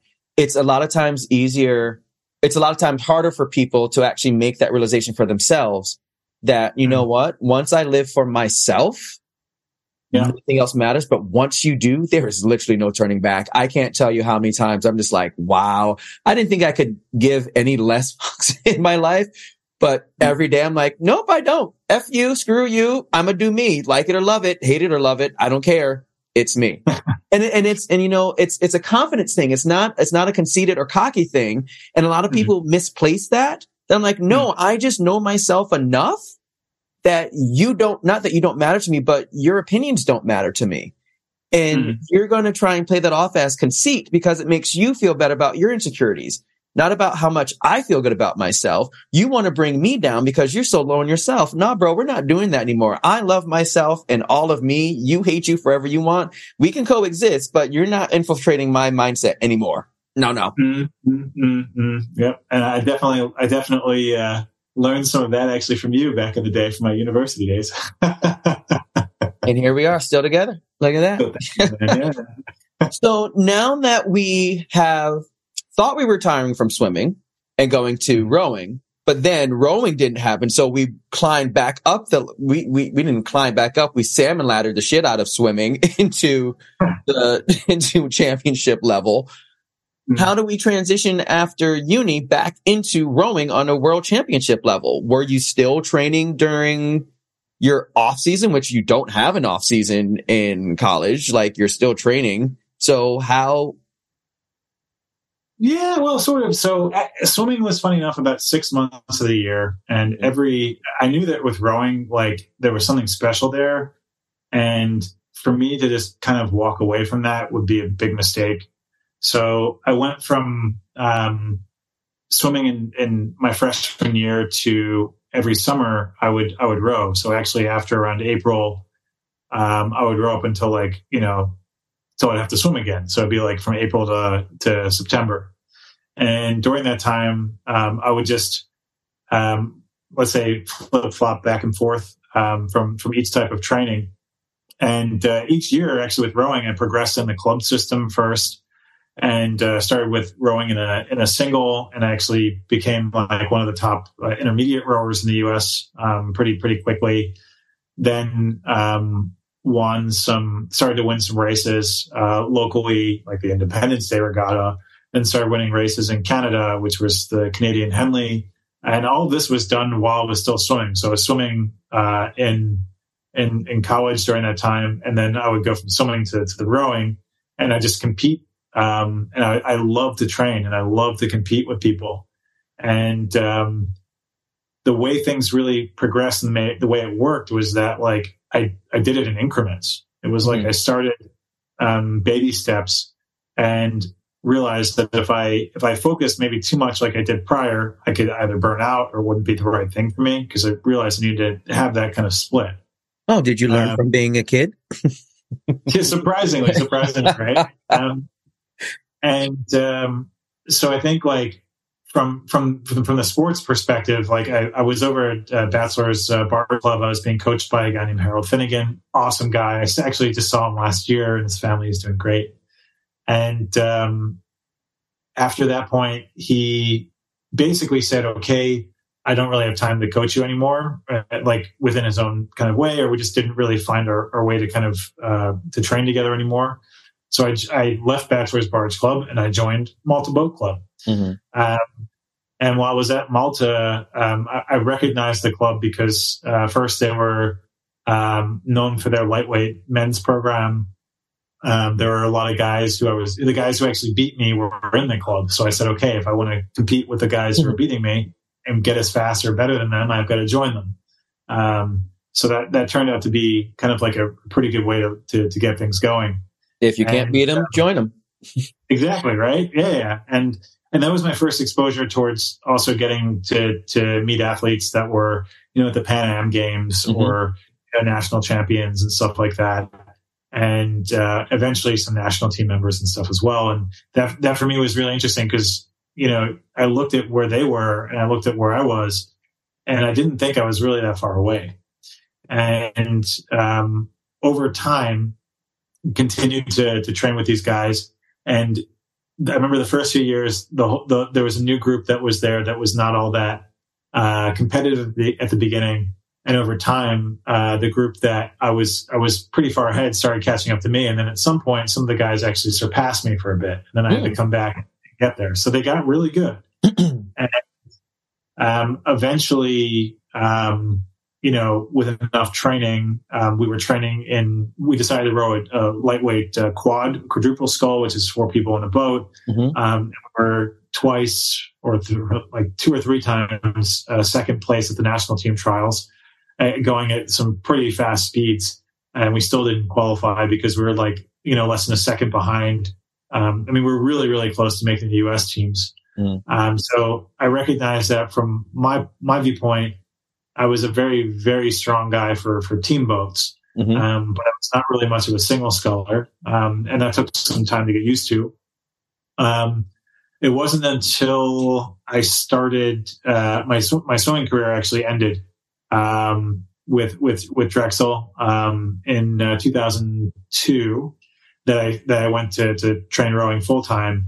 And within like about that year or the year afterwards, I took a major leap where they had these national selection regattas, and I won the B final, but I was close to getting into the A final, just, luck of the draw, but it was good enough to be one of the top rowers in the United States. So I did get to compete against guys that ended up going to Ivy League schools and all the other stuff that I wasn't cool enough to be in. And eventually was able to compete with them, and I became one of the best U.S. lightweight single scullers. So how do we get from being second in the national qualifiers with the 4-man boat to deciding to do singles? Because if you're doing so well with the 4 team, what would make your mind go, you know what? Let me do this on my own. Yeah, it's a good. Well, usually at the beginning of the years, they had like these national selection races. This is what U.S. rowing at the time established for like you to join in and compete, and you had to do them in singles. So they basically forced everyone to be in the single, and at that point, it was like a good way to kind of test your speed against the best guys in the country. So that's how we did it, right? The U.S. system, however, is like it's strong, but when you compare it to like what goes on in overseas and in Europe, is like still, it's the U.S. is a decent player, but the better players were in Europe at the time. If you wanted to be the absolute best.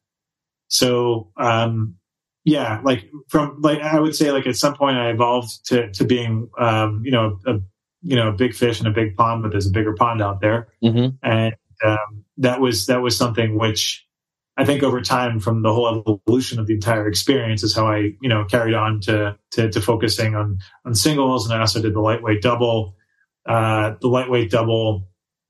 did with my partner at the time, Shane, who was the same Shane that was funny enough over at the Rutgers scenario. So that was funny. We were both at national team trials. I remembered, and we ran into that same coach who Rob, who told us that.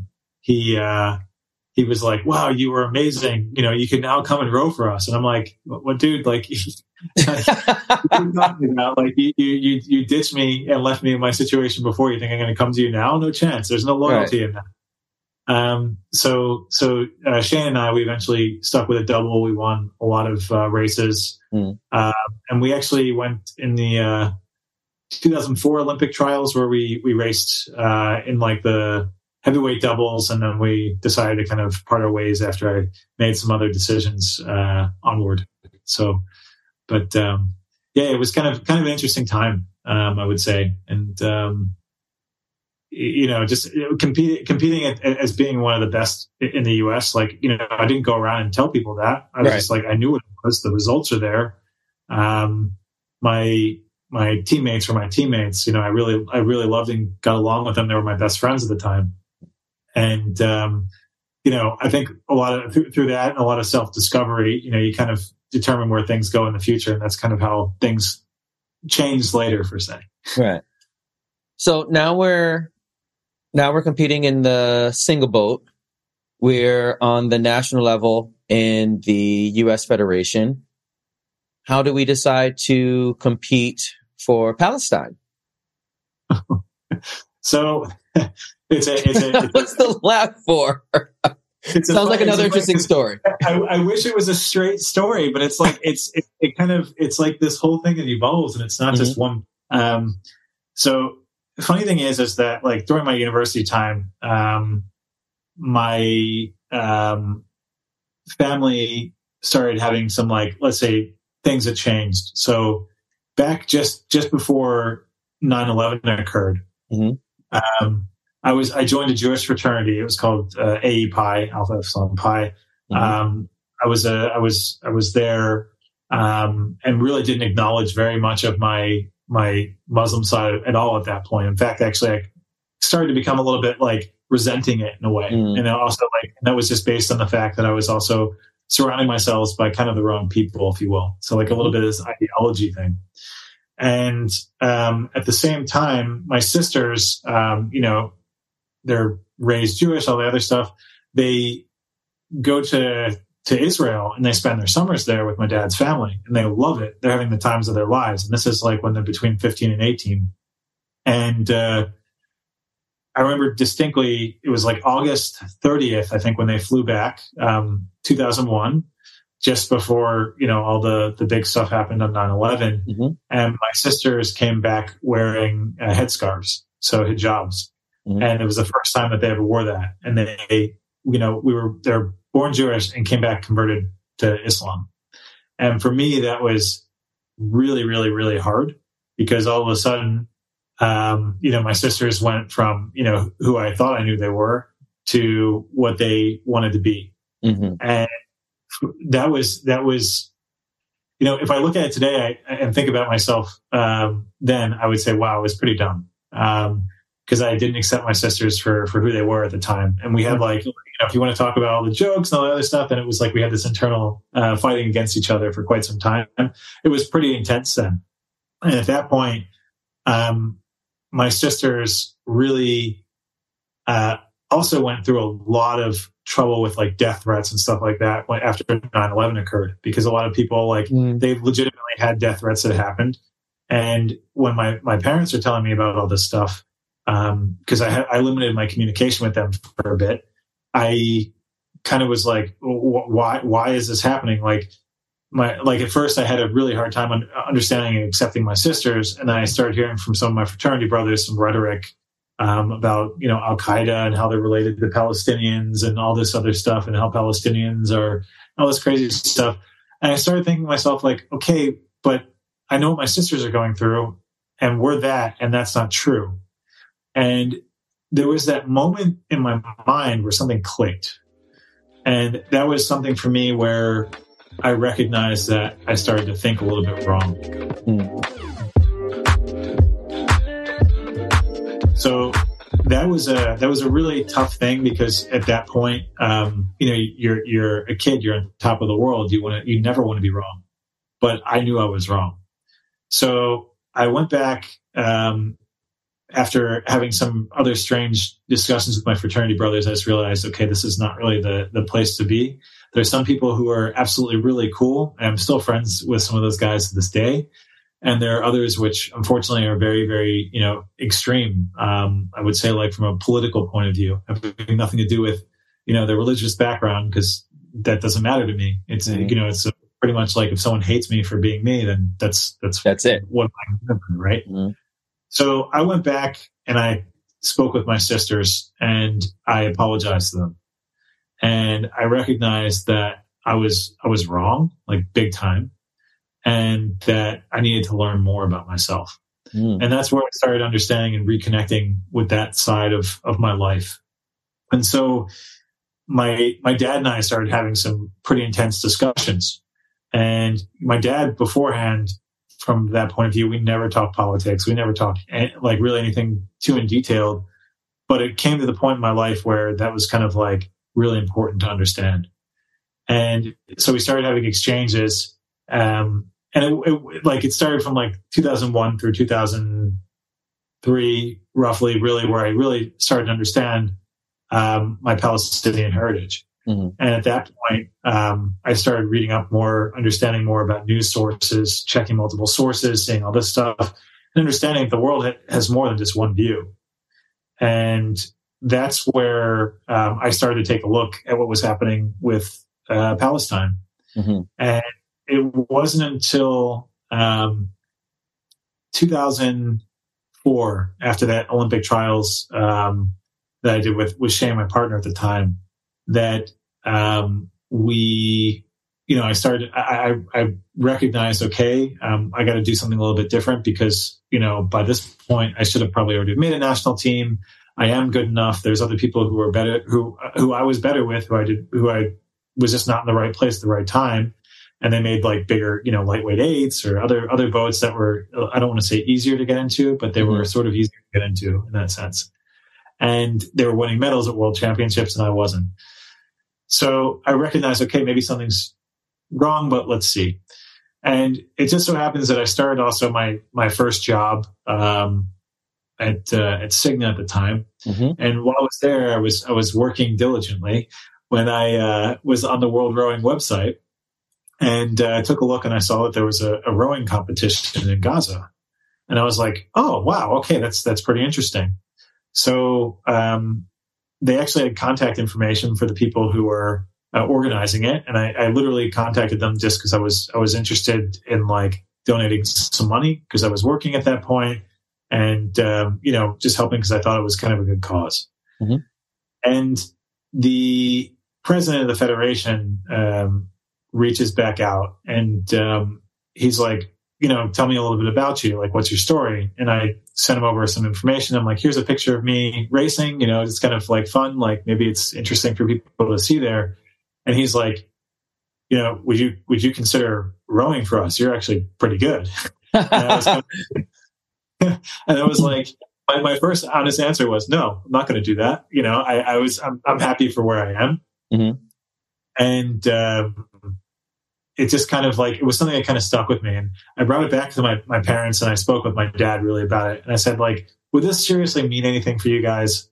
And my dad looks at me and he goes, like, that would be the world to the village. That puts them on the map, like in a positive light, And that's where I started to really think, okay, if I would really do this, would this make sense? And so it was like over a year's process. I spoke with like the federation, and I also spoke with my teammates over at Malta, and it was actually kind of surprising because that's the first time in my life that I started to also recognize what like how two-sided people really could be. Mm-hmm. It was kind of shocking because like I explained to them, look, I was living at the club at the time. So from their point of view, I was living and training so I could make a U.S. national team. As soon as I decided to compete for Palestine or even consider it, they were like, look, if you do that, then, you may have to think about moving somewhere else, because I was living out of the club. Mm-hmm. I had lunches with the club president who I saw as really like a mentor for years. And he was like, if you would pick Palestine to go row for them, that's like you choosing to go to war for them against the United States. That's the kind of comparison that I had. The fuck? Yeah. So I remember it. Very, very high up guy over at a big bank in the U.S. And I just told him, like, look, let me think about this, but like this is a lot bigger than you or me, for my opinion. And good on you. Finally, when I went through that whole decision, I was talking about it regularly with my rowing partner Shane at the time. And Shane was actually at the beginning was supportive. But as over time, as he saw it actually may come true, because we were boat partners, we were trained to go for a national team. He eventually did make a team, and we'll chat about that in a bit. But like, he eventually went from like this, okay, he may go for it, to all of a sudden hearing what the other guys are doing and empathizing with them, and all of a sudden started shutting me out. And so I started seeing that like people recognized I was probably going to go in this direction, and they were pushing me that way. And when I finally made my decision to do it, like it was like all hell broke loose. Like all of a sudden I had the club asking me about like my affiliations with like, going to Gaza, and if I have to go train in Palestine, and do I have, you have to be very careful because those are very well known, dangerous areas. There could be terrorists, like stuff like this. And I was kind of going like, I'm just rowing a boat, I'm just rowing. And it got to some really crazy stuff. And those discussions escalated. And then I would have like, I still have emails from like 20 some years ago I've saved and printed out, because when I look at them, I just go, wow, like, how could this seriously be that I went through this? Because like now when I read this today, I'm like, wow, this is actually like discriminatory. That's nice. It's interesting to see. I wouldn't say nice is a word I would use for it, but I understand what you're saying. Yeah, well, I mean, it wasn't, let's put it this way. When you're the only guy who knows about a situation, and you're dealing with a whole group of people who are thinking completely wrong way, it helps to have something later to reassure that you were doing the right thing.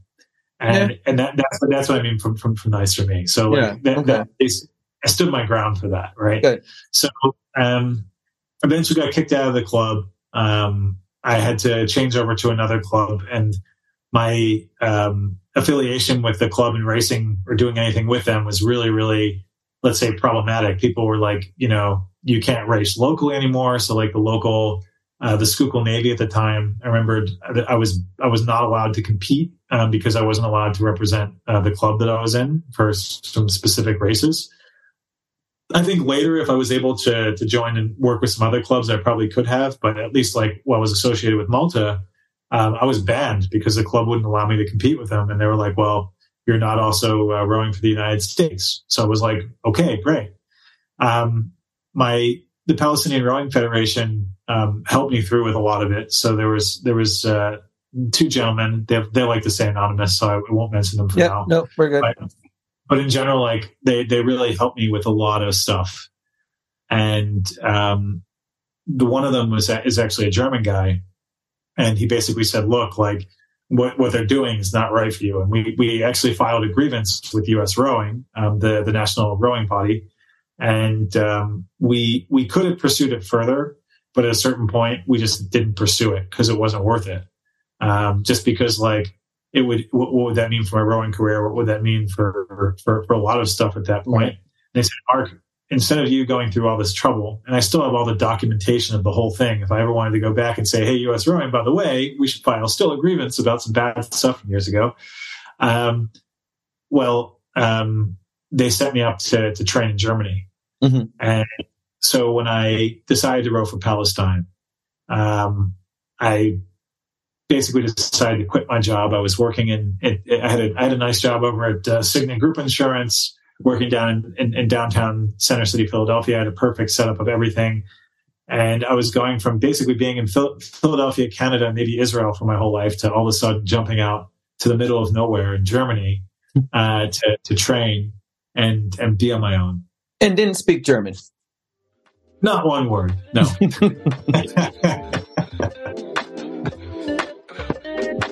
But yeah, once I came out here, I came out here first with a smaller group. There were two other people who tried to they competed as well for Palestine on the under 23 circuit. But I was the very first for the senior, the world championships. Mm-hmm. And that was such an eye-opening experience because when I came out to Germany, it was dealing with not really people who were, I don't want to say that, like they were unbelievably supportive. Mm-hmm. Like I was super shocked to see, "Are you sure? I mean, I'm not racing for Germany. Is that going to be a problem for you guys? Because in the U.S. it would be." They were like, "Why would that be a problem?" No one cared. They were literally there like, "Oh, you're doing sports." Mm-hmm. It was like, "You're rowing for Palestine? How cool. How can I help you?" All of a sudden doors opened and people were like, "Let me get you a boat. You need equipment. You need this, that." All that was there, right? This goes back to that political conversation that we skirted having earlier, but a lot of that strife that you were getting is that political ties to the Palestinian-Israeli conflict, which stems from the U.S. But again, that's a conversation for another episode. Continue in Germany. Yeah, so I mean, in Germany, it was quite interesting. So I was coached. Originally, I was in a place outside of Frankfurt called Marburg for a few months. Mm. And the coach there recognized that I was, not just from the rowing perspective, but took a look at me and said that, "Okay, you're psychologically damaged." Like I was beaten up. It felt like almost everyone, you not being included, which was fantastic. You supported me. But there were a ton of other people that turned their back on me. And all of a sudden, if I would see them at like an international race, they would not want to have anything to do with me, or they'd be very hesitant. They'd be like, "Oh, that's the guy who changed countries or this or that." And it was kind of really, it was hurtful in a sense. And that was something, at least for that 2005 year, I had a really hard time adjusting, because it was like changing everything. And even then I only knew that I was going to be in Germany at that time from basically that June till, like the end of August. And after that training camp, I came back to Philadelphia and had to figure stuff out. I didn't know what I was going to do. And it's just by chance that, I'd like to say around like October, after I was staying at home and doing a little bit of training here or there, out of the new club I joined later, Undine Barge Club, who was actually very supportive in the sense that they didn't discriminate against me, which was nice. I was able to train there, and the Palestinian Rowing Federation calls me and says, "Hey, Mark, would you be interested in rowing in India for the Asian Nationals?" And I was like, "Yeah, sure, why not?" They're like, "Okay, in 2 weeks you're flying out to Good Good. Glad you answered. So pack your bags. You're leaving. Yeah. So I was trying to be like, well, I'm looking for a job. I'm trying to figure everything out, all this other stuff. They're like, well, after you compete there, let's figure out this other piece. So I competed there. I made the A finals. And unfortunately, during my A finals, I caught a very bad bug, and I was actually hospitalized for a few days. So when I was in India, I got to compete. I was racing. I literally thought the race was going to be like canceled for me because we couldn't arrange all my flights and everything. So I started eating everything I could because I was like, well, I just had to, suck weight to get my weight down to the right limit. And I bumped up to like, you had to be 72.5 kilos. And I was like 78 at that point after I just ate everything. And I had to lose within 48 hours, so 6 kilos to get down to the right weight, to compete, knowing that half of that time or more I was going to be on a plane. So that was a little bit difficult, but I managed to do some running back and forth with and sweating stuff on a plane with people staring at me going like, what is this guy doing? Which is kind of this also sounds like something you would do just like in general. You would just pack up and start running anywhere. Yeah. Well, I mean, come on. Like if you got to do it, you got to do it. So it's kind of like just focusing on what needs to be done, get it done. It's all good. Went through this exercise, made my weight, got to compete, actually beat like a lot of people. And then I got to the A final and I actually had a legitimate medaling chance there. And, then I ended up, finding out later, after I was in the hospital, that, the local, the water that they were supplying everyone from the water cooler was actually from a local well. So I ended up getting really sick, and it took me weeks really to recover. But I was only in the hospital there for 5 days. Flew back to the U.S., stayed there for a bit, and as I was there, that's where the federation said to me, "Look, Mark, we know the trouble you went through, everything you went through to basically compete for us, and we're going to do something back for you. How would you like to row full time?" And I was like, "What do you mean?" They're like, "We got you a sponsor. How would you like it if we got you to train in a real training group for a year in Germany?" So that was like all of a sudden this huge gift after dealing with all this stuff in India. Yeah. And at the same time, this is back in 2005, and it was literally, I wasn't even thinking about it, but it was where I was walking out of the US and didn't realize I wouldn't be back. Yeah. So, well, not really back, like not living anymore. Not living there. Right. And that's actually how I ended up in Hamburg. And, in Hamburg, I was training with my coach here, Rita. She's fantastic. One of the best technical coaches. She had a lot of people who, were national team members for Germany. She had a few people that were like in the Olympics. It was really just a fantastic, group. It couldn't be anything better.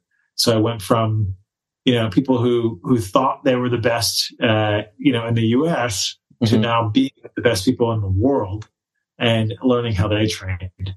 And that had a lot of growing pains in itself. I still had a lot of issues, let's say, that kind of like anger management, just like getting used to the fact that there's cultural differences. There's, I was really very, very on my own. It was before even having smartphones and everything. So it was hard to get around, very isolated. But I slowly learned to adapt. And that's something where the first year, like in 2006, I admittedly say probably even the first few months, I had to really be convinced that the system would work, because I didn't believe that the system that they were doing was really right and all that stuff. And I stuck with the group and I watched them. And then I saw the same group who I was completely not believing in. All of a sudden, these guys were winning and being the best in Germany, and then winning and being the best in the world at like World Cup races and everything. Mm-hmm. And I just sat there. I remember at one of the World Cups in the bleachers with one of my teammates. And I was just sitting there going like, all right, I get it. And that was something where, like, from a world-class athlete point of view, I understood how they started to work. And instead of opening my mouth and being a bit of a pain in the ass, if you will, mm-hmm. I started to understand more of what I needed to do to be a proper world-class athlete. So that was something that was really eye-opening, because you need to take time to reflect on what you have in front of you, because like you won't recognize later that, you know, that was your opportunity. You need to take it then. So for me, that was really eye-opening.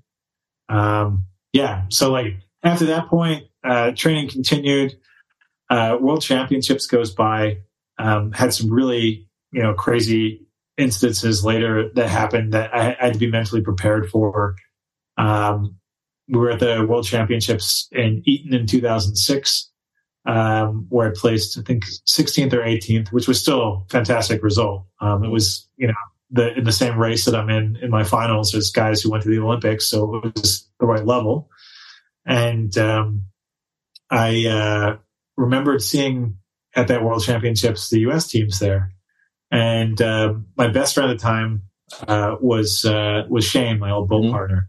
I remember seeing him, and he was walking with his quad, and it was his quadruple sculls. So he finally made the U.S. team, and he made it a few more times actually afterwards, which is good for him. And I said, "Hey, Shane," first time I saw him in a long time. He looked over at me, and then he turned his head away and ignored me completely. And you know, that was super hard, because like we both went through the same situation with Rutgers. We went through the same situation with you know, at Drexel. Yeah. We were both you know, training together. We brought each other the same success, and then to go through that whole phase where like we'd have serious chats about everything, right? And to go from that to that was really, really hard and hurtful. And it was a bit callous, I would say. Yeah. And then going from that piece to other political stuff that would happen, that made me realize that I have to think bigger than just this. But, you know, from a political perspective, when I was at the World Championships as well, an Israeli athlete comes up to me at the World Championships, and he comes to, like, it was just after the races were over, and we were in a food tent with a lot of other athletes. And I remember like the Tunisian team and Egyptian team sitting right next to me on the left, watching me. And this guy from Israel comes up. I didn't even know who he was actually at the beginning till I really like took a look a little further. I'm like, oh, okay, he might be from Israel. And he reaches out and he shakes my hand, and he goes, "Mark, you good?" I'm like, "Thanks. You know, you're not so bad yourself." I was actually thinking, okay, this is actually kind of the progress I was, you know, kind of thinking about. Maybe something could happen. And he goes, No. You good, Palestina people bad. And I'm like, what do you mean by that? Like, you can't be serious. Like, you know, there's not many, you know, there's tons of people who are good people. There may be some bad people here or there, but we're all good people. And he goes, and I remember this at World Championship, he goes, there are 1, 2, maybe 3 good Palestinians or Palestinian people, because his English was not that good. And he takes a gun pose, and he goes, "The rest," and he goes, "The rest, we shoot them." At a World Championship. So I remember that part kind of stuck with me, and I realized, okay, you know, the Shane thing sucked, but there's bigger things I got to be more concerned about.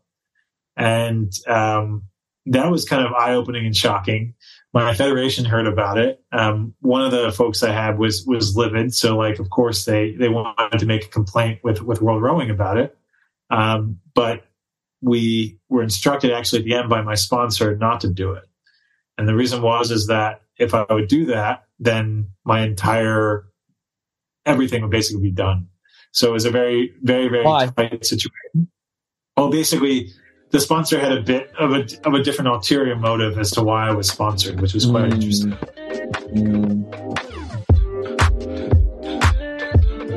So after that whole incident occurred, I was kind of surprised. Some other athletes heard about it. They thought it was all messed up, but they said, okay, life goes on. And so I did too.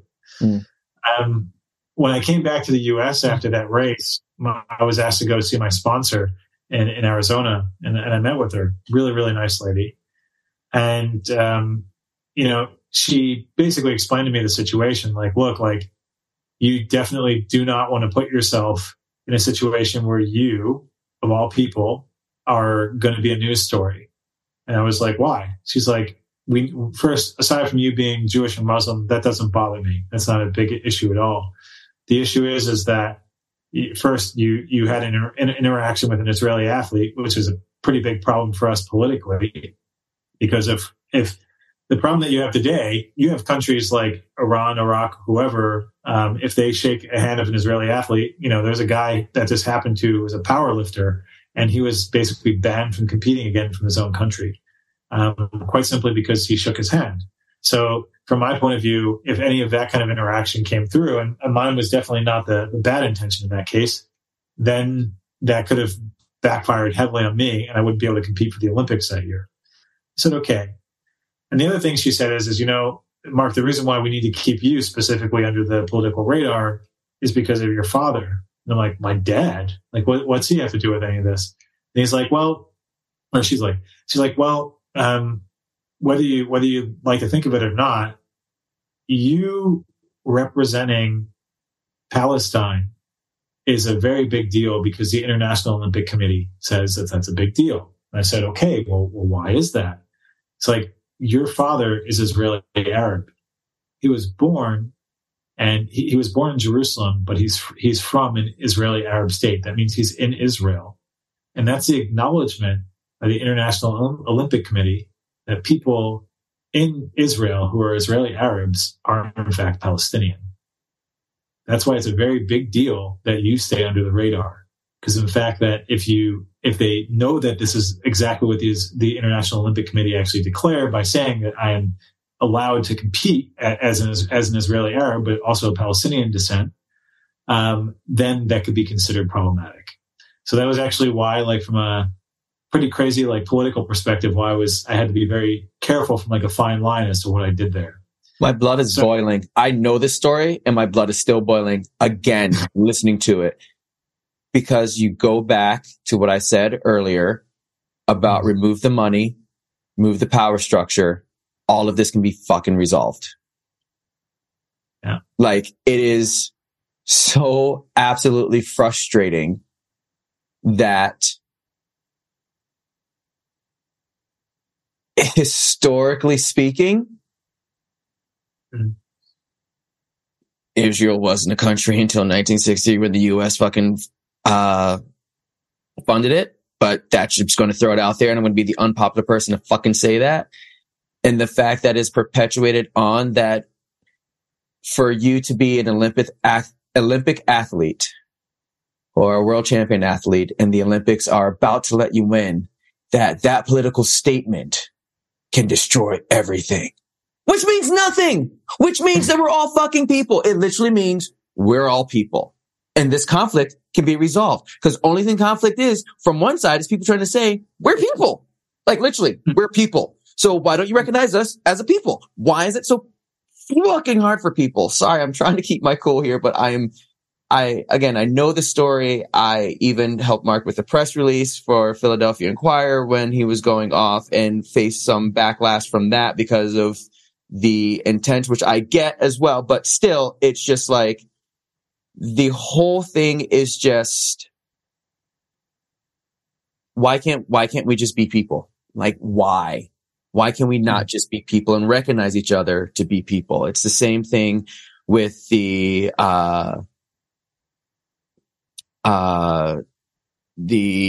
Serbian, Albanian situation. It's the Syrian thing. It's the Cypriot Turkish thing. It's why do we allow this to perpetuate throughout time? It's Russia, Ukraine. And then, years ago, the Russians were still allowed to compete in the Olympics but they weren't Russian. They were the Russian, Olympic Committee or something like that. But they were like the political games that are so far deep in the way that we interact personally and socially.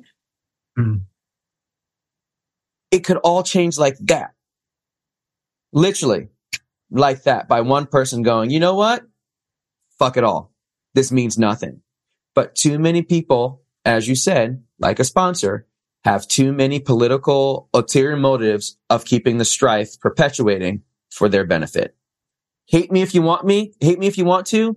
don't listen to my podcast ever again, or don't talk to me ever again. I don't care. Your loss, not mine. But that's the hard ass fucking truth, that all of this shit is dumb as fuck.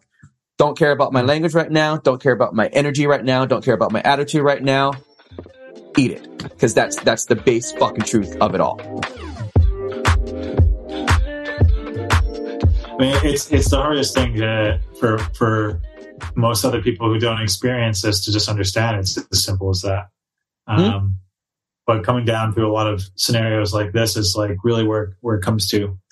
So, I mean, after all of that happened, it kind of kept me focused till I went for the Olympics. I went for the qualification race and made it to the semifinals. And then if I made it to the finals, I would have qualified for the Asian qualifier.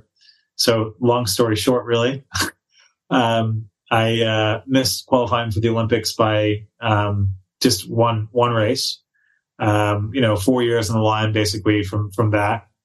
And still, I came out of the whole thing kind of completely changed, because I had a completely different outlook and change on things just because of these experiences that I don't think the average person would really go through. And if they did, it's a really hard thing. So it requires like a lot of mistakes along the way, a lot of discipline, and a lot of things just to understand that, life is a lot more than just, fighting or misinterpreting things. And that's something which you just have to focus on, the thing that you want to have, that you need to have, and then go for it. So that was kind of a fun transition. So going from like that scenario to real life afterwards in Germany was a bit of a struggle. That took some time to kind of go from, a rower, and it's a hard thing that a lot of athletes have to do, is they go from like an athlete career to a real career. And that transition took a lot of time. Like in Germany, I first started, teaching English and all this other stuff. When I started teaching English, I learned a little bit of German. So I picked that up when I was working with like a lot of different businesses. And it made me realize when I was going through some of those scenarios that a lot of the stuff that people were doing in the office and complaining about were, it's trivial in the grand scheme of things, right? Not that they're not warranted, because I don't want to discredit people for that stuff, but and there are probably scenarios that are pretty rough, but a lot of things are trivial. And when you go through like serious life altering discrimination or crazy situations that just kind of come up and pop on you, then you learn to manage things differently. So I got lucky with that. Met my wife while I was out here. Now I've got two great kids. My niece and nephew, Sammy and Lainey. Yeah. And they're fantastic. So I'm having a lot of fun trying to teach them a bit more about, kind of some of this stuff. And, I want them to know the truth about everything that I've been through. And also understand that, there's a lot more to life than just, playing on an iPad all day or something like this. Yeah. I mean, they're kids, what kids do these days. But that's still kind of something which I'd say is kind of interesting. Going through all this, it was a bit of a struggle the first few years, but I recognize going through real discriminatory scenarios, going through being completely in unfair situations, pushed me to really go for it. Yeah. And that's how I was able to, establish a career here in Germany, write a book, really about the whole entire piece, which is still eventually I'm going to publish, which is kind of nice. And then of all things, what was really cool is that years later, one of the biggest things I wanted to do was inspire someone to take up the mantle at some point and be the next rower for Palestine.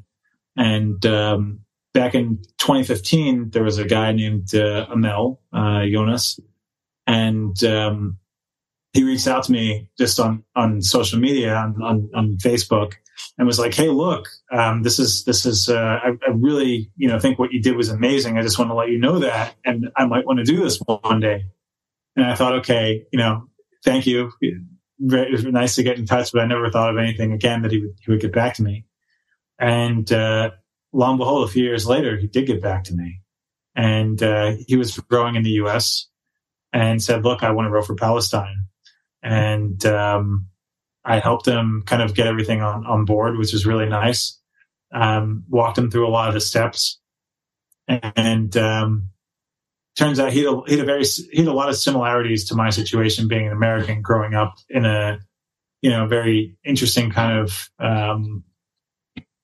background. I'd say, like, he also dealt with some discriminatory aspects, being a Palestinian in an Irish kind of area of where he was from. So that was kind of something which was interesting to learn from him. But when I helped him, my intention was just to be like, here, let me help you. I don't want anything from it. It's all good. And it went from that to me becoming his team manager. So, like, I'd helped set everything up for him now, like, officially with the federation. And I'm trying to help him get to the Olympics. So nice. We'll see if we can get him.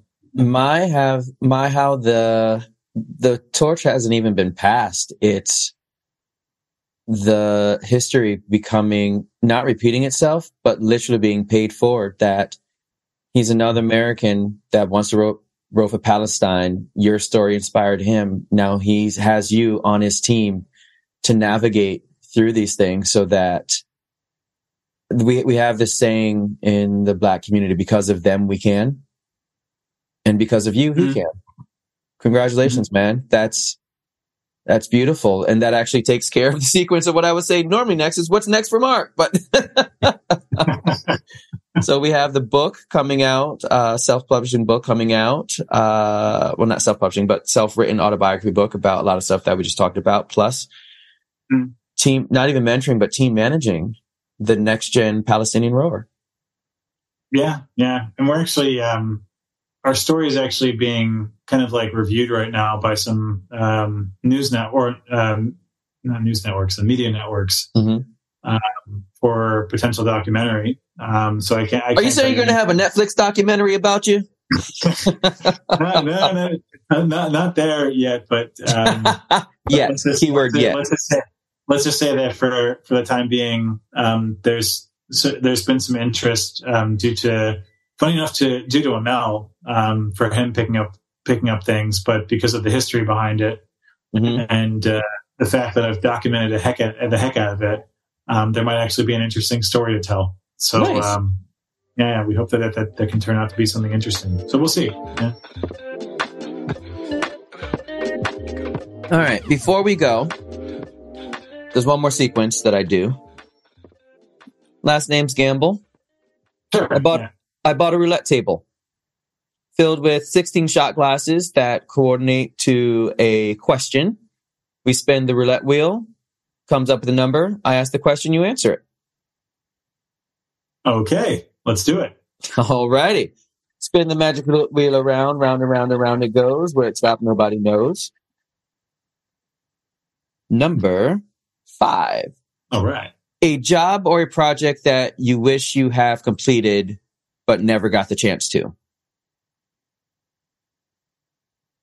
A job, a project.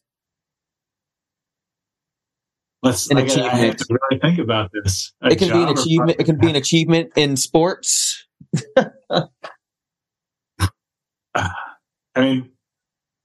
Yeah, wow. From a sports perspective, anything. Well, it's easier with the sports perspective. Okay. Work has been generally, at least from getting stuff done, that's kind of what I've learned to do, is be super focused. And if I want to get something done, it gets done. And I've actually, from that viewpoint, working for one of the largest companies in the world, and I've got 40 filed patents almost with them, is a pretty astounding feat. And also inventing stuff, but also rolling stuff out for me has been really, really cool. So I think from that point, that was already an impressive thing. So I don't think it would be professionally really where I'd have some pieces that fell down. I'd say from a rowing perspective, one of the things I really wish I was able to do was to have had more like a team boat for Palestine. That's something which I kind of regret. I think it's like, timing wise, Amel is about 15 years a little late for me.